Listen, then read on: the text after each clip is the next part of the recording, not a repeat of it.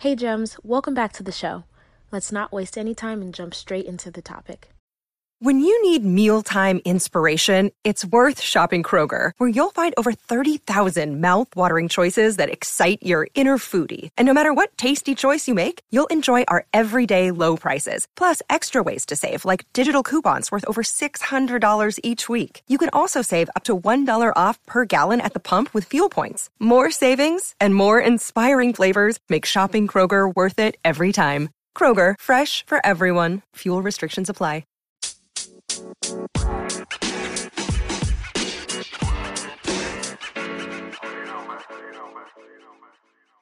It's really important to know your worth, okay? Because this is going to have implications that cut across every aspect and area in your life, both personally and professionally. So knowing your worth is going to put you in a position to be able to be empowered to make differences or experience differences in your relationships, in your work, and in your finances. So we're going to talk a little bit about network, talk a little bit about self-worth, and then relational worth. So let's start with relational worth. I think that self-worth is something that we hear a lot about and we have a lot of exposure to, which is great. But what is your relational worth? What is it that you bring to the table, and how are you adding value to the relationships that you have, whether it's romantic, professional, friendly, platonic, that sort of thing. You want to be able to know what it is that you contribute to relationships so that you can be able to gauge whether you are getting out of relationships the same amount of value. Now, that doesn't mean that if you are pouring into a relationship that you need to cut it off because it's not tit for tat, but it helps you to be able to kind of have a measure of whether you feel like a relationship is valuable for you to be in. And there may come a time where you have to reevaluate whether you want to continue to pour in as much as you are in a relationship because it's maybe more draining than it is energizing. So you want to be able to raise your level of self-awareness to know what your contributions and your value is in relationships so that you can make sure that that's matched. That will also help you to know what value or what things that you are seeking in another person to add value to your life. If you know that you're really strong in certain areas and certain skills, then you can be able to match yourself romantically, professionally, and just platonic friends wise with people that supplement or complement your areas of growth. So they can help to fill in those gaps if that's what you're seeking, or they can help to amplify your strengths because you know what your strengths are, and you know when you're around that person that you feel more driven, you feel more solid and confident in who you are, and that sort of thing.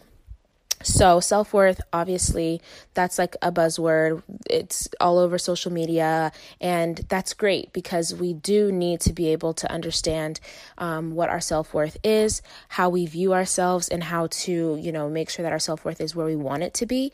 You get to gauge where your self-worth is and where you would like for it to be. And it's something that's always in flux. We have to continually reevaluate over time. There's not a point where we can get complacent and just stop doing the work because life is always evolving and changing, and you are always evolving and changing. So having a structure in place to be able to reevaluate your self-worth, this often happens at the beginning of a year because people are, trying to draft New Year's resolutions and goals. This might happen with your annual review, right? When you're at a job where you kind of reflect on how you've added value to the company and then how you might be able to evolve in the next year and continue to add value moving forward. So that kind of leads into your net worth because money and finances are a really significant contributor to one's mental health and well-being. You may not want to hear it. It may not be a popular or commonly discussed topic, but the more that I see clients and the more that I study and research what brings people into a counseling office, the more I see that one of the major factors is financial stress and financial pressure. Now, there's so many layers to that. There's privilege, there's oppression, racism, all kinds of things that get in the way of people just being able to be financially independent or financially literate and things like that. However, it is what it is. It's a factor, so we have to face it and we have to learn how to deal with it. So knowing what your net worth is, which is funny because I actually didn't know what my net worth was, or really understood what a net worth was, until about 2017. So that's about the time that I was kind of getting my life together, and I said, all right, I need to figure out how to pay off all these student loans, because I really, in the first place, didn't want to be in debt, and somehow kind of got complacent and found myself in a mountain of debt because some things happened in my life. And stay tuned. I'm going to release more and more information about this story over time and come up with ways to help you kind of reach your goals. But yeah, some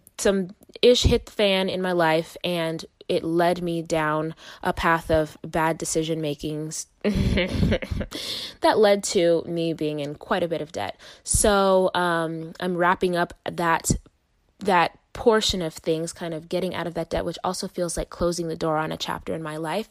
But knowing what your net worth is and what is it that you would like for your net worth to be also has to do with your worth. All of these things are actually intricately connected. So I talked about attachment in a previous episode. If you have a primary fear of not being enough, then that's going to show up in your relationships. It's going to show up in your self-worth. It's going to show up in your work and in your net worth if you don't believe that you're good enough to ask for a promotion or to ask for a raise or to advocate for, challenges and positions in your career field. So to me, they're all intricately connected, and they supplement or feed off of each other, and can, I guess they can show what the common denominator or the themes are in your life. So look at your relationships, look at how you see and view yourself, and look at how you see and view yourself in the workplace, because I guarantee you'll find some patterns and some common themes. And when you're able to identify those things, then you can alter through experimentation and trial and error to get to a place that you want to be intentionally and strategically, right? So you want to have obviously a plan for all of those areas. You want to ask yourself, how did I come about seeing myself the way that I do, seeing relationships the way that I do? What did I learn about, how to be in the workplace, or what my worth is as far as my career and my professional goals?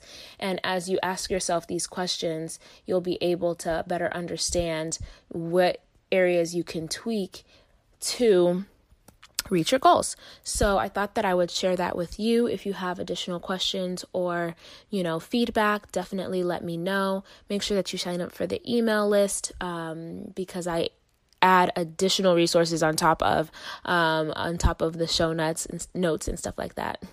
I can't even talk. And I will talk to you next time, Gems.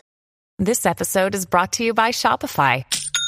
Forget the frustration of picking commerce platforms when you switch your business to Shopify, the global commerce platform that supercharges your selling wherever you sell. With Shopify, you'll harness the same intuitive features, trusted apps, and powerful analytics used by the world's leading brands. Sign up today for your $1 per month trial period at shopify.com/tech, all lowercase. That's shopify.com/tech. If you enjoyed this episode and would like to support the podcast, you have a few options. You can subscribe to the podcast wherever you listen to it, and you'll be notified as new episodes are uploaded. You can also leave a review or send me your feedback. Doing so helps me to create content that's relevant to what you want to hear about. And last, you can share the podcast with a friend.